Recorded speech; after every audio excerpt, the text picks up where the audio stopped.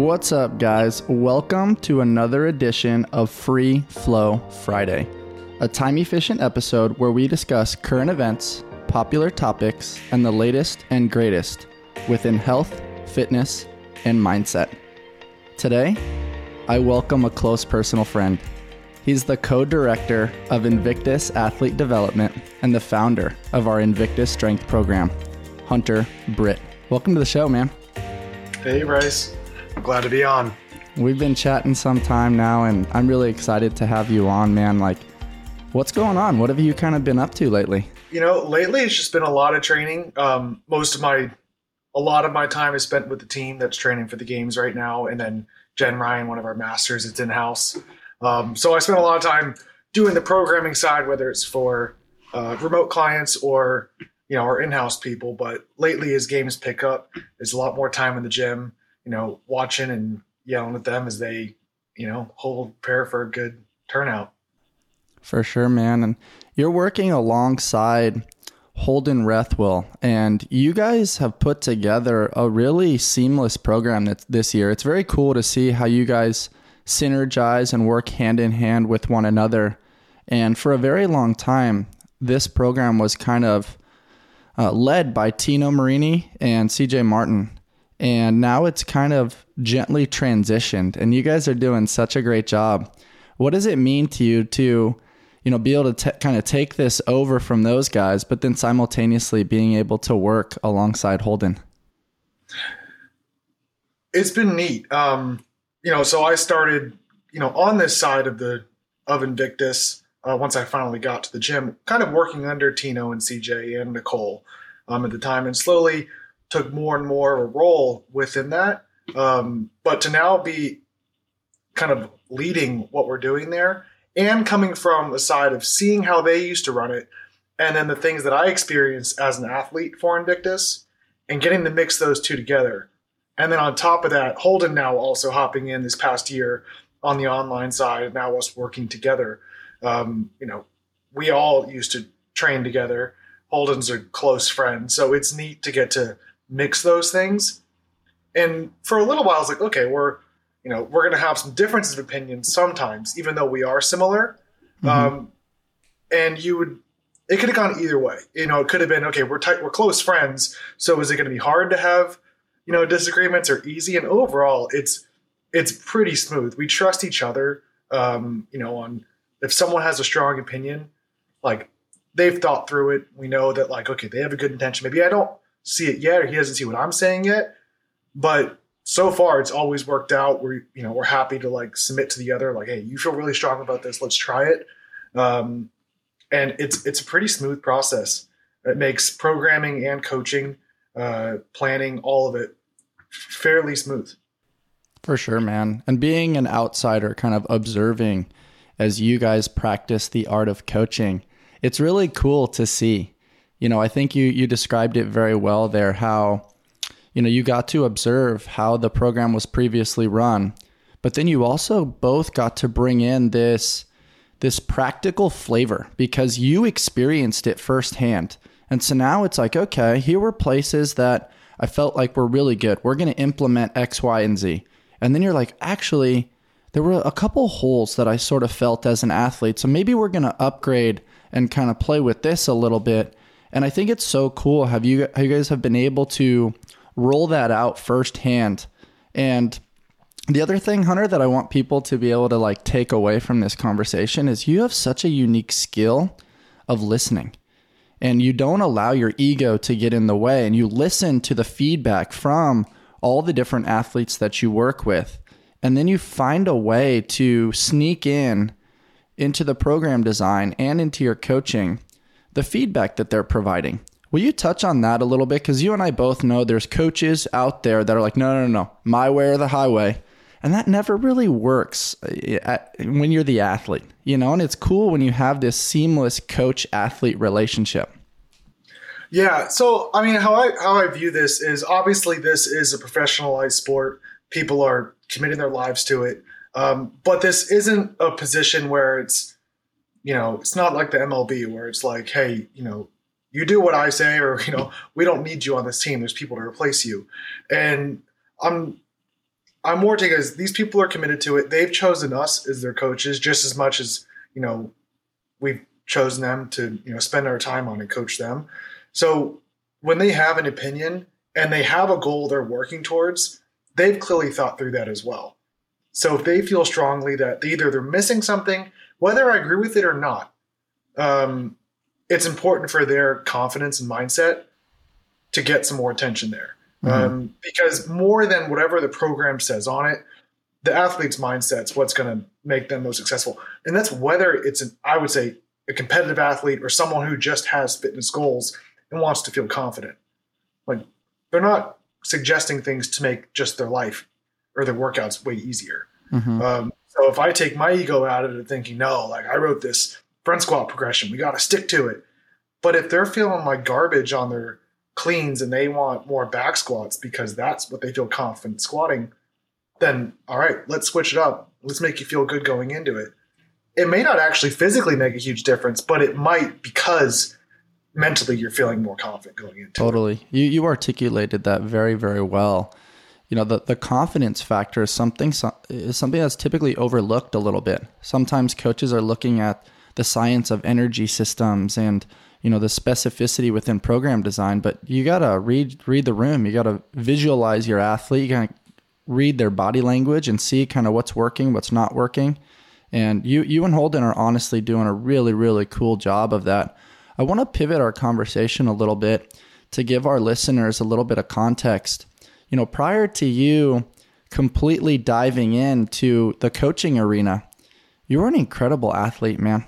You had some really top performances at the CrossFit Games on the team side of things. Will you touch on your competitive CrossFit career a little bit? As far as like what I did? Yeah, totally. Because I know early on you had some immediate success on that conjugate team. Yeah. So I was, I guess working backwards forwards, this to bring my self into my coaching role now, is I started CrossFit 2011, end of it 2011. Did it, immediately jumped in like I wanted to be competitive, thought that I was going to go to the games like that year and just be awesome. It didn't happen. Which you were. I progressed well, but it was a lot of people think, okay, immediately I'm going to win. But a couple years later, I moved to another gym. I was in Ohio, and I was at a gym called CrossFit Conjugate. For anyone who's around 8 years ago, we had a good season at games. One of them, people being Sam Dancer, who's still with us, and his wife. So we went there. We did games. We ended up getting second, which was pretty exciting. We go there thinking, okay, we're going to do great, but you don't really know. You haven't been there on a team before, and CrossFit was even newer, so workouts more random. You don't know what you're going to come up against, who's going to be there. Anyway, so we did well, and I met Invictus. I met CJ that year, just at the competitions. And what actually got me to Invictus is, so I met him, and I viewed myself as, I had no name or anything like that in CrossFit. I was just the guy on Sam Dancer's team. He got super popular that year. So when I met CJ, he was super nice. Everything was great. Saw him again at a different competition. Maybe it was like, I don't know, Granite Games or something. And he remembered my name. And he was talking to me, and I was like, wow, that's cool. Not just because I needed my name to be remembered, but like it kind of showed Invictus, CJ's the head of it, and he's paying attention to people. He's not just looking for like the famous people or anything. So got me out to Invictus, and I was all in. I moved out here to compete. Luckily I was able to get a job coaching and, learning from Tino and CJ and everyone, how Invictus works and how they program. But, I was here to compete.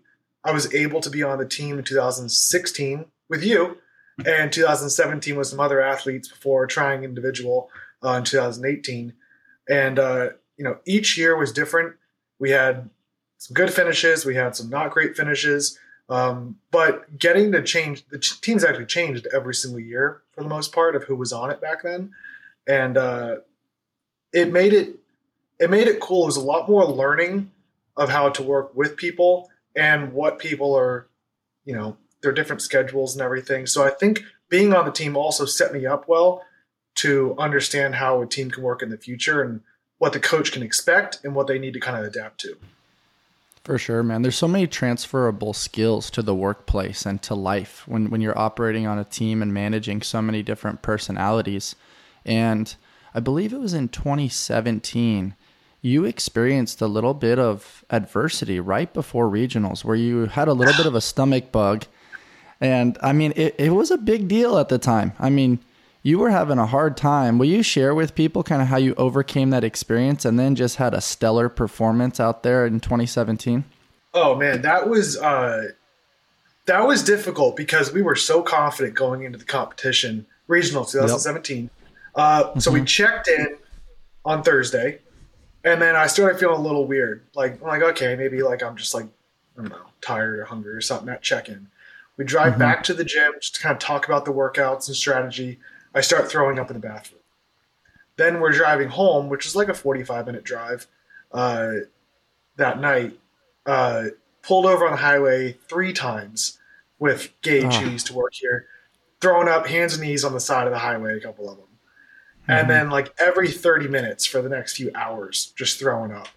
And I was like, I'm done. Like, I can't compete. I can't stop throwing up. This is terrible. It turns out in the end I had the flu. I thought it was food poisoning. It was the flu. But anyways, get to the competition, and I think I had given, like, I had said, no, pull me, put someone else in, and like I didn't get pulled. So we actually do the event. They give me, no, I kept my normal reps on the first workout, and we won it. And luckily, it was a really good event for me to like. It was handstand push-ups, and I was a skinnier guy at the time, so it worked out well. We won it. We did the interview. I didn't say a word, and then we finish, and I just like speed walk / I probably ran outside. This was in an outdoor type event, and I just start throwing up in the bushes again. Luckily, it was the last time I threw up, but with that was where being on a team was so helpful, because if it was an individual, like I said, I was already out. Like, I was like, I'm done. I'm not competing. But when I woke up and I wasn't replaced on the team yet, it was like, oh, well, I can't just not try. There's 5 other people. This was when teams of 6 were the team. There's 5 other people that have trained for this. And like, am I going to give up the rest of the year for them because I hurt? Now, luckily, strategy, we did change a lot of workouts. I got less reps, or maybe they gave me the lightest girl bag on the worm, which was fortunate. But I was smoked. I don't think I ate for the first 2 days, really, maybe a couple hundred calories. It's mostly just those goops and stuff. But yeah, that's kind of where looking back, I realized, wow, I loved team. I wanted to try individual in the future, but team, I mean, there's someone to hold you accountable. Having a group of people, and whether that's on an actual team or you just have a training group that you call your team, I think having that accountability is huge. Your training partners or your coaches or other guys in the gym that just, expect to see you there that day. Having those people will help you kind of push through those low times. Yeah. I'm so thankful that you were able to share that story because, overcoming adversity is a huge part of this podcast.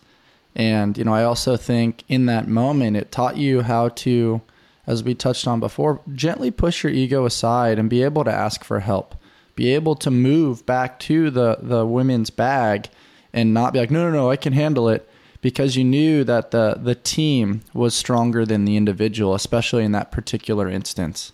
And so I thought it was really cool. As a spectator, I was just like jaw dropped. It was so inspiring to watch you get after it, even though cognitively you were a little bit miserable at the time. I think it's a cool story to tell in retrospect. Listen, it was a good thing there was no heavy lifts that week, because I probably couldn't have picked anything up. I don't know, man. For those of you listening, Hunter's completely submerged himself into coaching, but then occasionally sneaks out his competitive juices and throws 265 over his head. No big deal. But I do want to touch on briefly, man, like prior to CrossFit, you were very competitive in baseball, and you were a catcher, which is part of the reason why your ankle mobility is absolutely incredible, which I love to touch on every time I see you. What was your competitive baseball career like?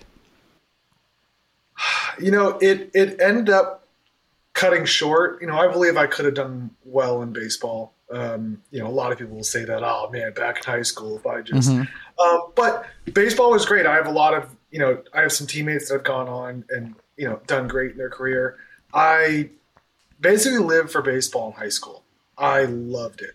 If it was in season, of course, it was games like every day. But even out of season, I loved going to the cages, just hitting off a tee, just bucket after bucket. And then, if that was more of, when it was my time, but when it was nighttime or anything, dad came home. It didn't matter what he had going on or how his day was. He would go out there and just throw me basically as many buckets of balls as I wanted. That's cool. Oh yeah, he did so much for me. So it was hard to actually quit baseball, but I got a little burnt out. And being younger, you're not as, for at least for me, you don't really push through burnout sometimes. Probably if I could have just sucked it up, but it was perfectly timed in the area that I saw CrossFit. It was one night my mom was watching ESPN or was on TV, and she yelled up to me like, "Hunter, come check this out." And I saw it. It was right when I was like, man, I am so like bored of my knees aching. And I was a high schooler. And like, I don't know if I want to do baseball anymore. And, I'm just kind of tired of looking for colleges, whatever it is. It was perfectly timed and I ended up quitting, went to CrossFit. I don't regret it. I miss baseball, especially now. My wife, Anna, loves watching it. And she was a fantastic softball player. So I would love to be able to like trade like stories if I ever was able to go further in baseball. Yeah, for sure. But I don't regret it. Where this has led me to being, at Invictus, getting to compete at the games, coaching the team now, coaching my other athletes that don't compete at the games, but just getting to be a part of their progress has been awesome. That's very cool, man. I want to pull it real quickly. One of your goals as a coach is to influence and empower people to change their lives in a positive way and to truly help people reach their potential while simultaneously encouraging them to go further. I loved that when I read that on your coach's bio, and I wanted to share that with our listeners because that's exactly what you're doing. I'm observing you as you're coaching Masters athlete Jen Ryan. I'm also observing you coach our CrossFit Invictus team right now. What are your expectations? You guys are in the midst of some games training right now. You're getting some extra strongman work in. There's a lot more outside work than earlier in the season. What are your thoughts on, your goal as a coach and how you're able to implement that kind of on the biggest stage now? I mean, obviously my goal is, we're competitive. We want to win. And if you don't win, you want to do as good as you can. But on my side, it changes because in the past, if I was an athlete, I would have said, win. Like I'm there just to win. And know that I did everything I could, that whatever my result was is the work I put in. Because you can't just hope for results. You got to work for them. But totally. I love that one message. You can't expect the results from the work that you didn't do. But that's dead on. For sure. So when it comes to the coaching side now, and I realized this more at semifinals this year is it's not me putting in the physical work. So it's up to the athlete to figure out, did I put in all of the effort I could have? But when it comes to the workout, did me and Holden write the workouts the best that we thought we could to prepare for whatever was coming up? But also, did we prepare them with the strategies and then how to react to adversity so that, if they get a bad judge and they get no reps, did they go to a plan B or to a plan C? Did they transition the way that we discussed they should have? And if they didn't, did we at least tell them to? I can't expect them to, execute perfectly on everything. But if I can share and try to prepare them the most I can, then, and knowing that we actually did that, and if they execute, that's perfect. That's the goal, which hopefully leads to a win. But it's changed, knowing like, hey, if this went wrong and they did okay, reacting to it, perfect. That was my goal, for preparing them. Totally, man. I think you guys do a great job implementing what I would describe as audibles, which is, all right, this isn't going exactly according to plan, but now the athletes have plan B, plan C. They have options, and they've practiced those options, because there's been times in training where it didn't go according to plan. And I think there's a lot of power in that. I also think you guys do a great job with your post-event reactions, where it's very easy to be disappointed, like, oh, you didn't do this, you didn't do that. But I think one of my favorite phrases right now is seek to understand. You guys do a great job of asking questions. Hey, what happened on that particular experience? Why did you react that way? And you're like, oh, okay, I could potentially see that. In the future, what do you think about, X, Y, and Z? And it's the suggestive approach. And the way I observe, the buy-in from the athletes and how they really feel prepared and like you guys have their back, like, that's one of the best things you can do as a coach, is truly believe in your athletes. And I think they feel that. I think they feel it, and I think it makes them, they realize things they didn't realize about themselves. Mm-hmm. So like yesterday, couple people Jen and Brittany, they were doing some bike intervals. Mm-hmm. And it applies the same way to these bike intervals as it would to a workout on the games floor, is they're just killing themselves. They're dead after every one, and they're putting in great effort. But their pace starts here, it dips down, and then they always finish with a good kick at the end. Mm-hmm. And, we have the conversation, and this is a compliment to their ego of me saying, hey, you guys did great. There's your compliment. This is not me dogging you, but why did you always save it to the end every single time? Mm-hmm. You had more in you. Why didn't you just go a little bit harder through the whole thing, possibly finish faster at the end without just trying to time out your perfect kick? Mm-hmm. And to the teammates we have on this team and individuals, they're receptive to that. They're like, you're right. I could have gone faster. There's no reason that I had to wait. Where you could get in athletes that, they know their own thing. They don't want to listen to that because it would have hurt more, or they liked their kick at the end.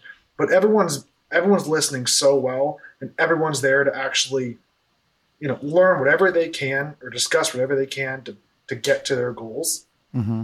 So getting to be a part of that, hopefully, add to their confidence and open up, make them realize what they're capable of. It's pretty fun conversations to have. That's so special, man. It's always that 15 set on Fran that gets most people to give a little bit of an analogy. It's the middle spot where it's not just physical. Yeah, it hurts a little bit, but it's also the cognitive focus. Can you focus right here to try to sustain and squeeze out every little bit of potential? And as you know, that's how you end up on the podium at the CrossFit Games. That's right. Well, I appreciate your time and your energy today.